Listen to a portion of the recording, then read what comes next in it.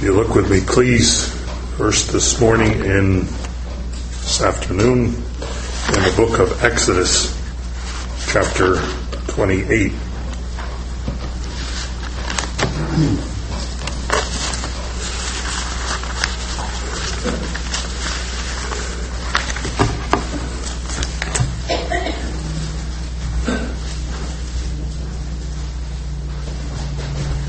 My message is, my yoke is easy and my burden is light, so I hope that I can make the message consistent with the phrase.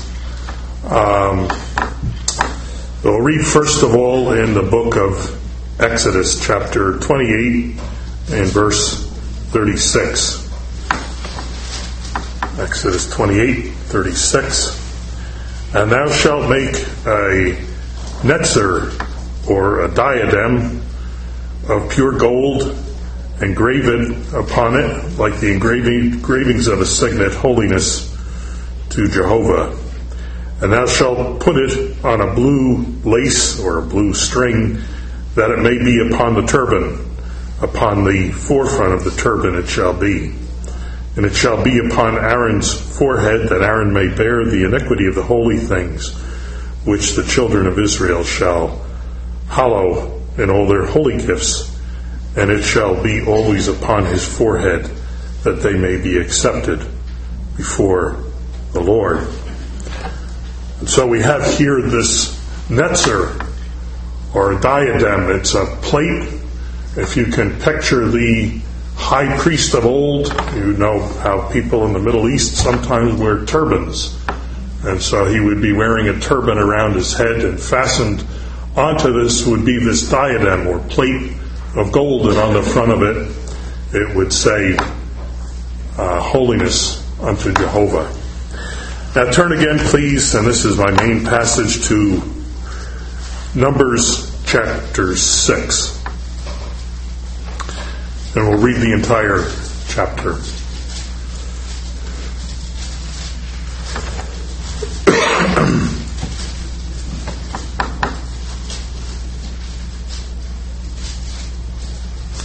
And the Lord spake unto Moses, saying, Speak unto the children of Israel, and say unto them, When, or more properly, if either man or woman shall separate themselves to vow a vow of a Nazirite, same basic word that we read back in Exodus 28, the diadem, to separate themselves unto the Lord. And I'm going to do the nib thing here and read this with the gender neutral, because it is, and you'll notice that it's specifically said to be for both men and women. They shall separate themselves from wine and strong drink, and shall drink no vinegar of wine or vinegar of strong drink, neither shall they drink any grape juice, nor eat grapes or raisins. All the days of their separation shall they eat nothing that is made of the vine tree, from the kernels even unto the husk. All the days of the vow of their separation there shall no razor come upon their head, until the days be fulfilled in which they separated themselves unto the Lord. They shall be holy, and shall let the locks of their hair of their head grow. All the days that they separated themselves unto the Lord, they shall come at no dead body. They shall not make themselves unclean for their father, or their mother, or their brother, or their sister, when they die, because the consecration of their God is upon their head. All the days of their separation, they are holy unto the Lord. Part 2. And if any man die very suddenly by them, and they have defiled the head of their consecration, then they shall shave their head in the day of their cleansing. On the 7th day shall they shave it. And on the 8th day they shall bring 2 turtles and turtle doves and 2 young pigeons to the priest, to the door of the tabernacle of the congregation. And the priest shall offer the one for a sin offering and the other for a burnt offering, and make an atonement for them, for that they sinned by the dead, and shall hallow their head that same day. And they shall consecrate unto the Lord the days of their separation, and shall bring a lamb of the first year for a trespass offering. But the days that were before shall be lost, because their separation was defiled. Part 3. Now you'll notice parts 1 and 2, nothing is said of law. Part 3, now we're into the law of the Nazirite.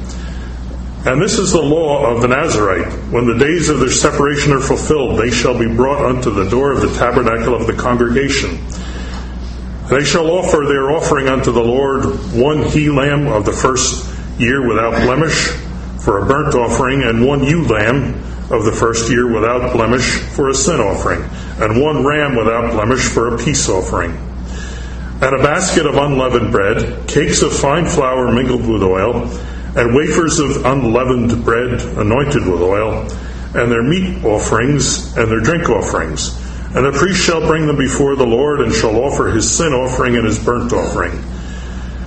And he shall offer the ram for a sacrifice of peace offerings unto the Lord, with the basket of unleavened bread.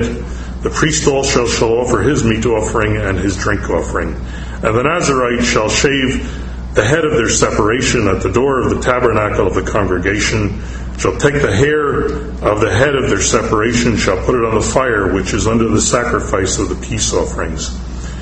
And the priest shall take the sodden shoulder of the ram, and 1 unleavened cake out of the basket, and 1 unleavened wafer, and shall put them upon the hands of the Nazirite after the hair of their separation is shaven. And the priest shall wave them for a wave offering before the Lord. This is holy for the priest with the wave offering, wave breast and heave shoulder, and after that the Nazirite may drink wine. This is the law of the Nazirites, who hath vowed, and of their separation unto the Lord for their separation, besides that which his hand shall get, according to the vow which he vowed, so he must do after the law of his separation. Part 4. And the Lord spake unto Moses, saying, Speak unto Aaron and unto his sons, saying, On this wise ye shall bless the children of Israel, saying unto them, The Lord bless thee and keep thee. The Lord make his face shine upon thee, and be gracious unto thee. The Lord lift up his countenance upon thee, and give thee peace. And they shall put my name with the children of Israel, and I will bless them. 7 blessings. One more, please, and you don't need to turn to this if you want to just keep your place in number 6, but in Revelation chapter 14. I'm just going to read briefly. I'm not really going to talk much on this. Revelation 14, verse 1, And I looked, and lo, the Lamb stood on the Mount Zion, and with him 144,000, having his Father's name written in their foreheads. And I heard a voice from heaven, as the voice of many waters, as the voice of a great thunder. And I heard the voice of harpers harping with their harps. And they sung as it were a new song before the throne, and before the 4 beasts and the elders. And no man could learn the song that the 144,000 which were redeemed from the earth. These are they which were not defiled with women, for they are virgins. They are they which follow the Lamb whithersoever he goeth. These were redeemed from among men, being the first fruits unto God and to the Lamb. Now, sometimes we look at these old passages, and they are from a people from a very long time ago, and they are rather exotic, and our tendency might be to just dismiss it and say, well, it isn't for today. And if you said that, you would not be entirely wrong. I couldn't really fault you if you said, well, the Naziriteship is gone, it's not today. But I don't think it's irrelevant to us today, and I think there is a sense in which some of it does apply to us. There are 4 parts that we speak of here. First, there is the taking on of the Naziriteship. Secondly, there is the backsliding from the Nazirite vow. Thirdly, there is the exit, or the law of Naziriteship. And finally, there is the blessing associated with Naziriteship. And I looked at the piece in Revelation just for the simple fact of this, that although the actual things that are in there are somewhat different. The pattern is very similar to this. And as a result, I think we can say that since that is still in a day that is yet future, I think it would be a mistake to simply dismiss this as something that happened a very long time ago and does not apply to us today. Now we would notice that the people of Israel were originally intended to be a kingdom of priests. Now they sinned, and that did not come to pass. But what we have in Numbers chapter 6 is we have a somewhat limited sense in which an Israelite could voluntarily take an oath upon himself, this oath of Naziriteship. And although he could never be a priest, because the priests were called from a particular family and the tribe of Levi, yet he could enjoy in himself some of the blessings that are seen, that are given to a priest. And so we might look at this as a little bit of grace in the Old Testament, since sections 1 or 2 are not law, they're voluntary. And we might look at it as an opportunity for an everyday man or woman in Israel to say, I want to set myself, I want to enjoy some of the privileges that a priest would enjoy. I would like to know what it is like to be a priest. Now, they couldn't do a lot of the activity that was set apart for priests, but in a small way, they could enjoy some of the blessings of priesthood. And so there were 3 things that they were called upon to do. First of all, they were called upon to not take anything of the fruit of the vine. And we'll look at that as being a measure of self-sacrifice. Secondly, they were not to cut their hair. And we'll look at that as being, in some sense, a picture of headship or dedication to God. And then in the third thing, they were to avoid anything that was associated with death. They were to avoid death, the people of death or mourning, and they were to stay away from that. And we would look at that as being avoidance of defilement. Now you will notice that if we could put a heading over all of these, it would be, my yoke is easy and my burden is light. Because none of them are particularly difficult to keep.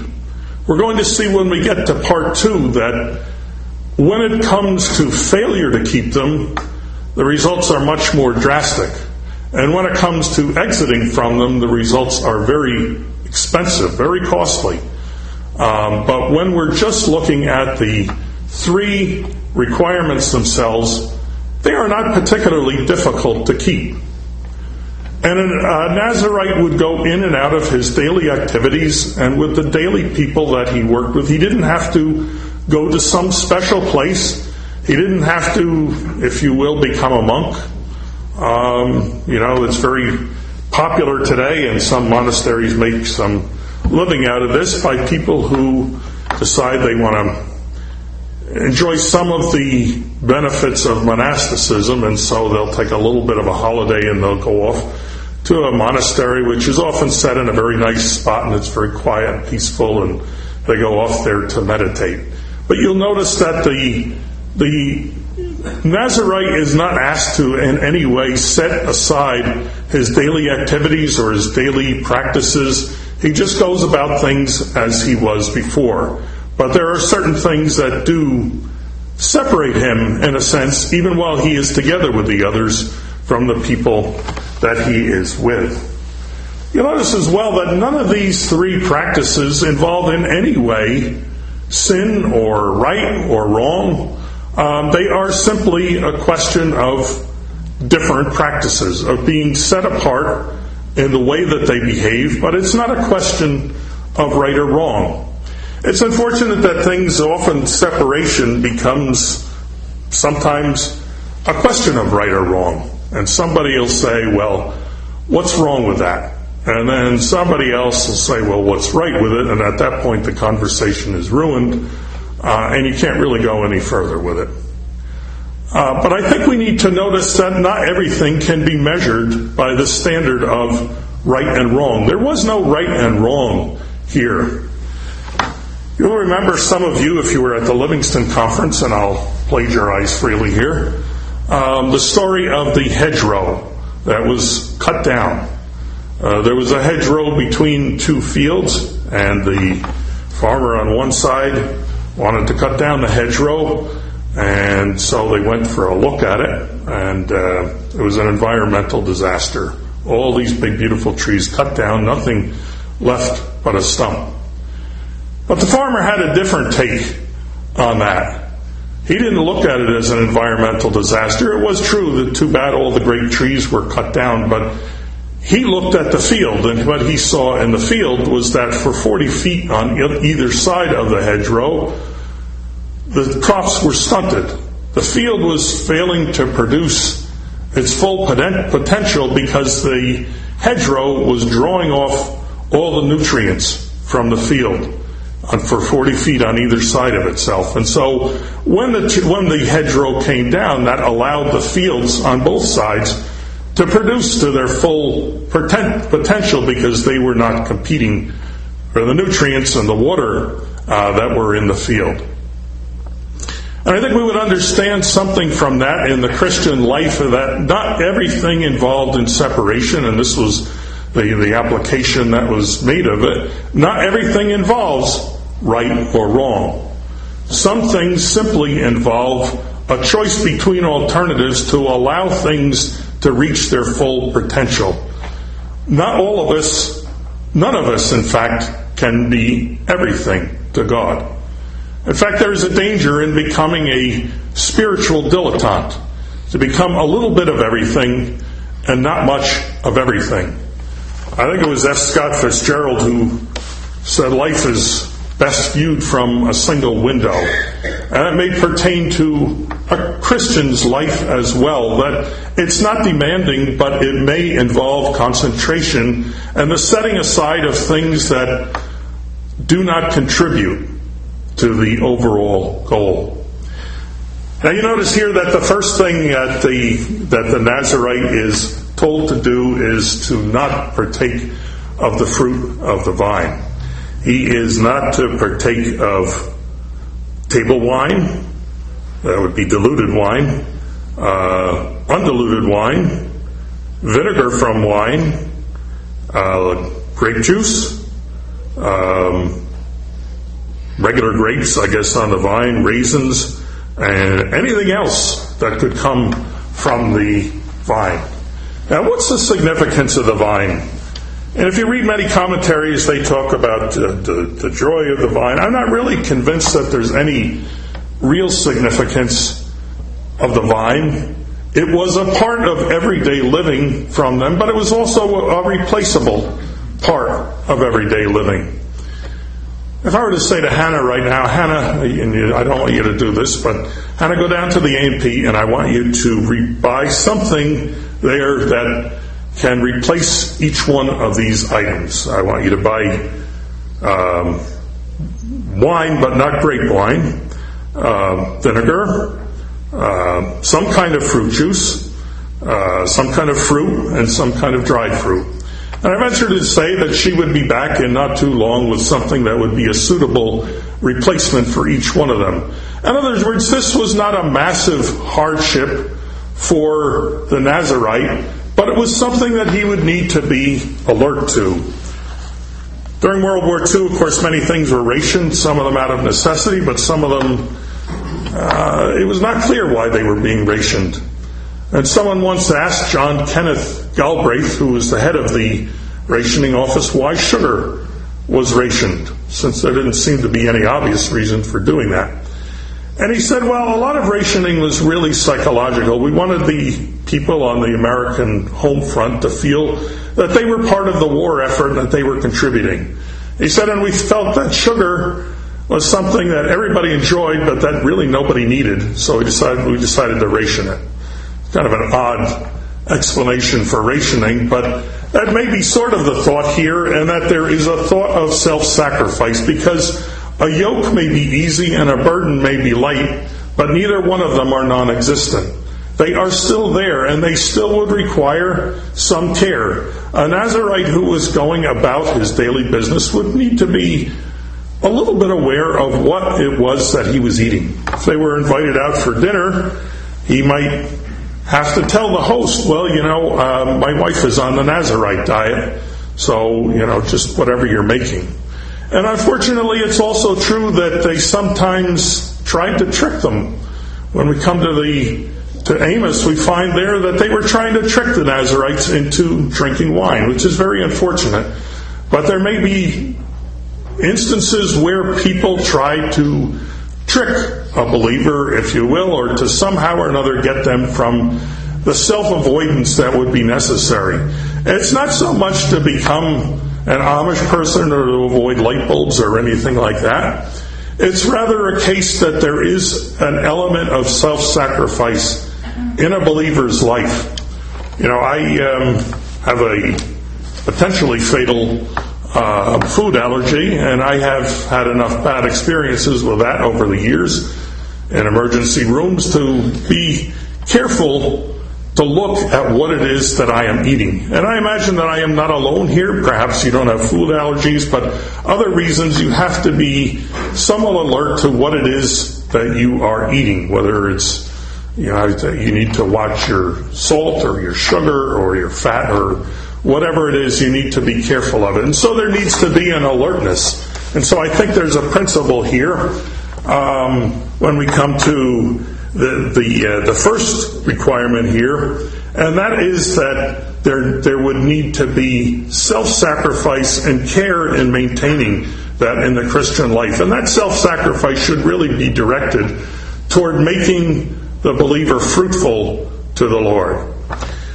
Now the second one then is the not cutting his hair. And, I've read many things where, the commentator would make it sound like the Nazirite was going around with dreadlocks. If you think about it, and we know that typically a Nazirite vow was for 30 or 60 or 90 days, it's not likely that failing to cut your hair would really be very obvious. On a man, maybe after 90 days, he would begin to look a little ragged. On a woman, if she had long hair to start with, it might not be obvious at all. So it wasn't necessarily the outward appearance that was in view with the Nazirite. It was rather that this was a practice that was meant to bring holiness unto God. We see that here in verse 7. Because the netzer of his God, because the diadem of his God is upon his head, his uncut hair, or her uncut hair, was something that was brought unto God. So it was directed Godward and not outward. It might very well have been that most Nazirites could go through their entire vow and end up at the law of the Nazirite, and nobody would have been aware, except maybe some in their immediate family or friends. Nobody surrounding them would generally have been aware that they had this vow until it came to the end of it and they reached the law of the Nazirite and they had to cut their hair, shave their hair off. It may not have been until that point that it was generally common knowledge that they had taken this vow. So this is a vow that could be done rather quietly. Sometimes you hear people say, they're very upset because girls go outside the meeting and they immediately take their hat off and they say, well, where's the testimony? But, there's no testimony referred to in connection with the head covering. The head covering is in relation to God. It's in relation to the meetings of the assembly. It's in relation to the angels. So it's God who's looking down and seeing. It's not really the outside world, because they're not going to understand anyway. And as far as the Nazirite was concerned, it wasn't really for the benefit of the people around that the Nazirite took his vow. It was really for the benefit both of himself and his God. He wanted to have a closer walk with Jehovah, and so that's why he or she took on this vow. Thirdly, and there's something I guess a little bit pathetic maybe in the third requirement, and that is that they not come at anything that was a dead body. It's a little bit sad in a way that the old economy had nothing really to offer as far as death was concerned, except put your hands over your eyes and make believe it doesn't exist. You couldn't do anything for it.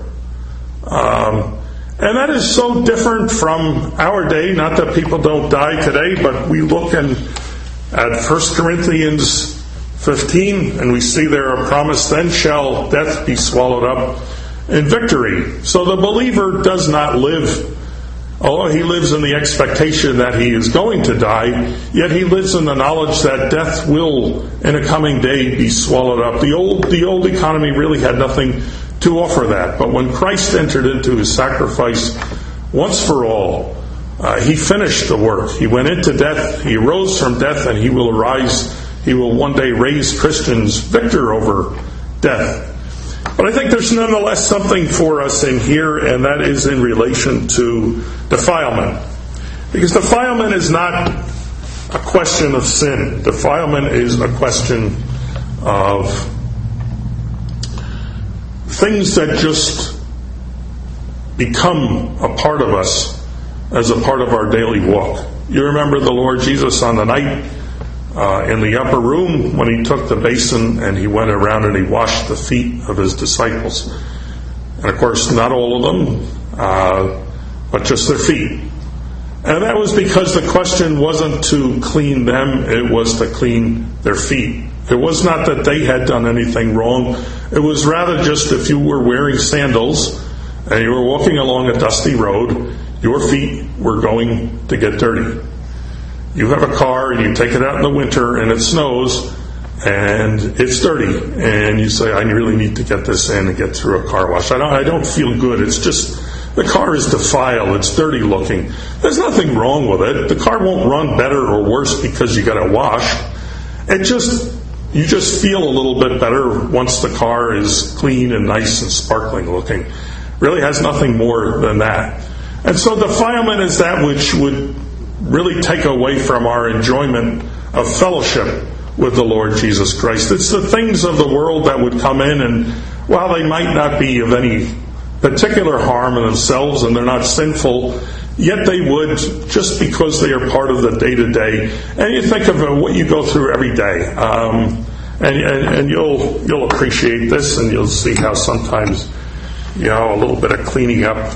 You've had a tough year, and you decide, you're going to go down to the islands for vacation.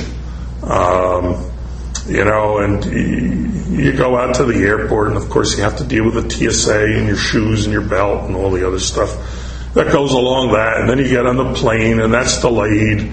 Of course, they don't serve you food anymore. They just leave you there to rot in your seat, and you're in a middle seat, and both people, are my size on either side. And then you got to get out to the other end, and you got to wait for your luggage, and that didn't show up, and and you ask yourself, why did I do this? And really, you're defiled.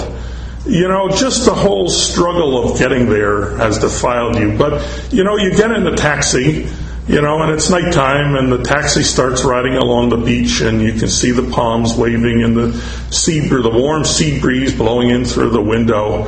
And all of a sudden, it's all worthwhile. You say, you know what? It was all worthwhile to get here, because basically the defilement, if you will, of traveling has been washed away. That which really makes life uncomfortable has been taken away from you, and now you're just really enjoying the comfort there. And I think there's a little bit of that in the Christian life with defilement. There are things that just are not so much wrong or bad as they just detract from the enjoyment of a believer in his life, and they need to be washed away.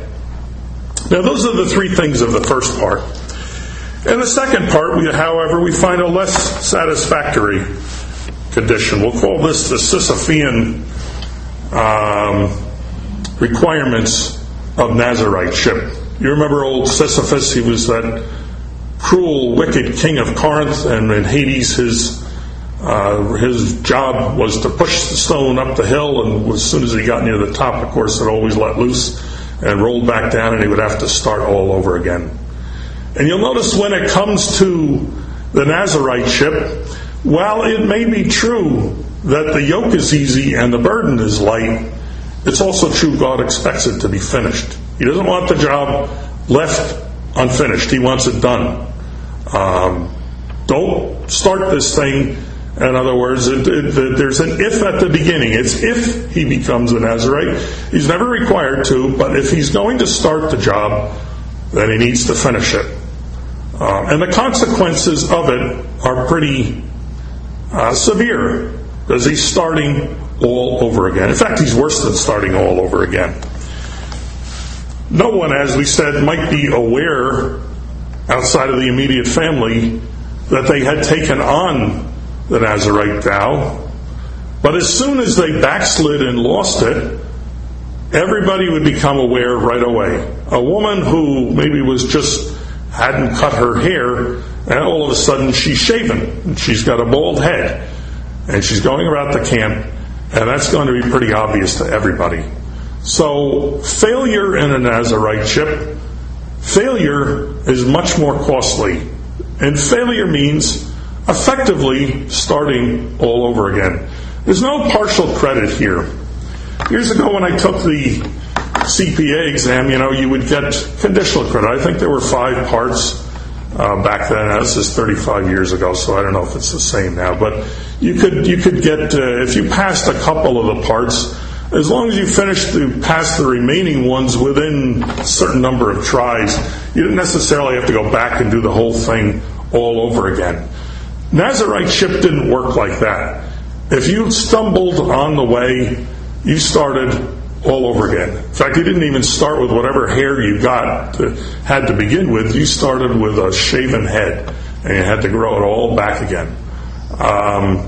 So this was very, very costly for a Nazirite that had gone that. Some of you may have read, and I was trying to think of where I read this or who wrote it, but a little piece called In Praise of Plotters. And I think the Naziriteship would really give to us it's really in praise of plotters. It's not about grand schemes or of great hopes or of wonderful things. It's really taking a small requirement, but to finish it and to see it to its conclusion. We often go for things like, well, my all on the altar I lay, and it sounds grand and wonderful. But, much of that is really of the flesh. It's really carnal. Because it's really looking for things that would say how great I am.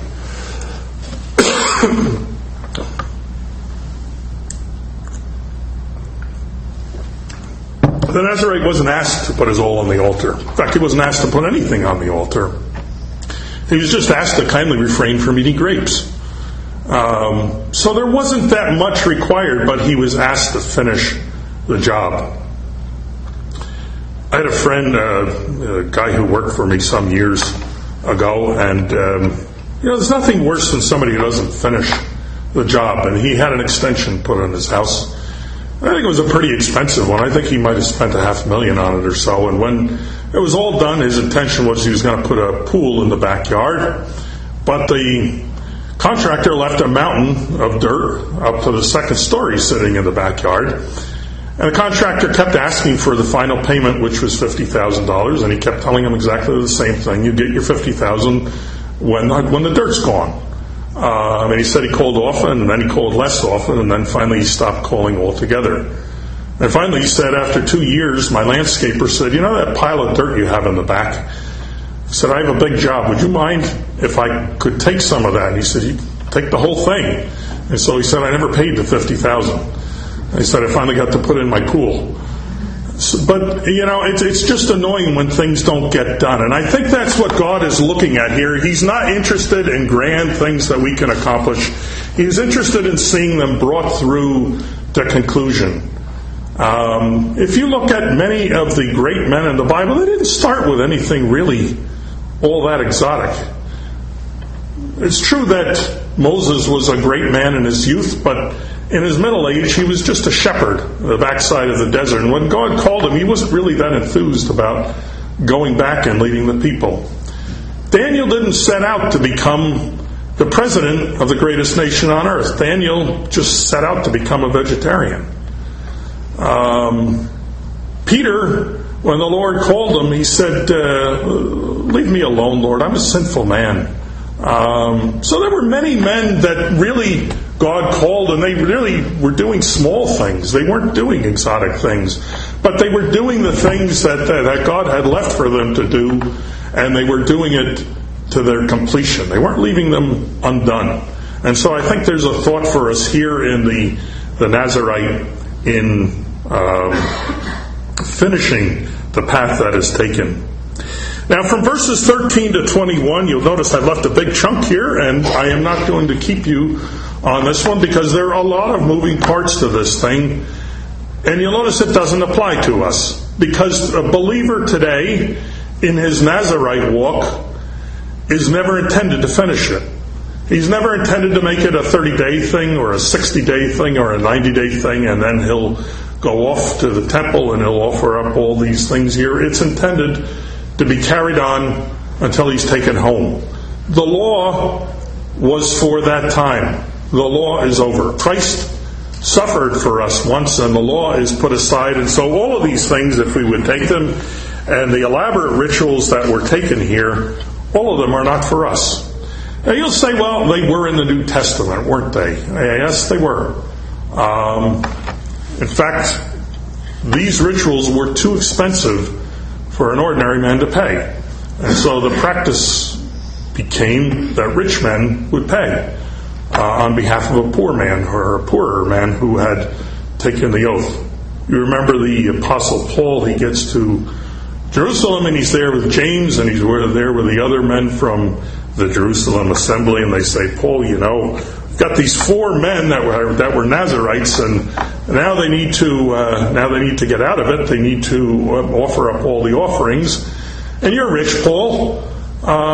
You can pay for them.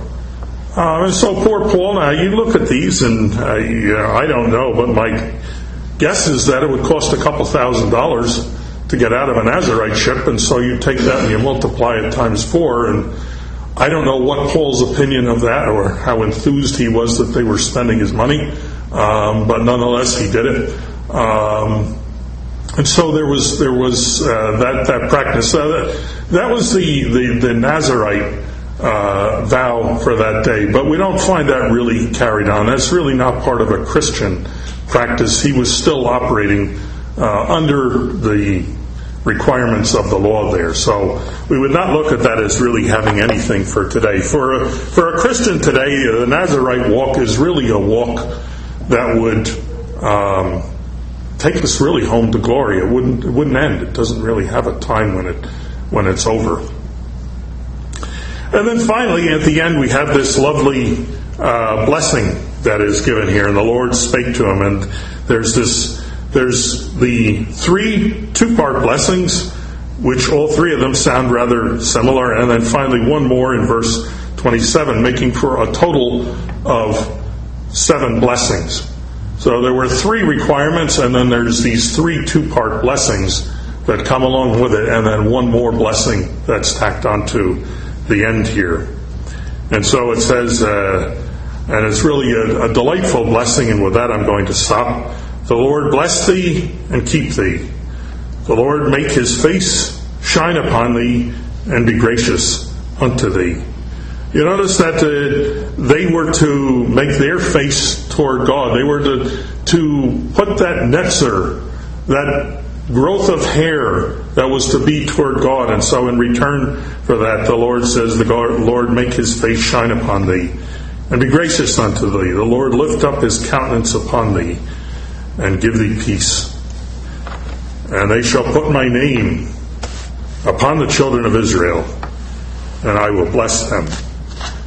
And so with that, we'll leave this chapter behind here. There's not an awful lot here for us as Christians, but I think there are some simple principles in the Nazirite walk. There's something we didn't really touch upon and can't touch upon given the time, and that would be the Nazirite service of the Lord Jesus Christ. And that would be really a much larger topic.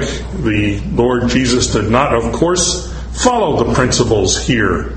In terms of their actual application, he drank wine, he came at dead bodies, and we have nothing to tell us that he didn't cut his hair. I would assume whatever the frequency was of going to the barber there, that's how often he went. So there's nothing said of that. And yet there are features in his life. In the upper room, he says, I will not drink of the fruit of the vine again until I drink it new with you. In Psalm 22, he says, I will fulfill my vow. And so there are things about the Naziriteship of the Lord Jesus that are also very useful, though we can't take the time to look at them today. Shall we pray?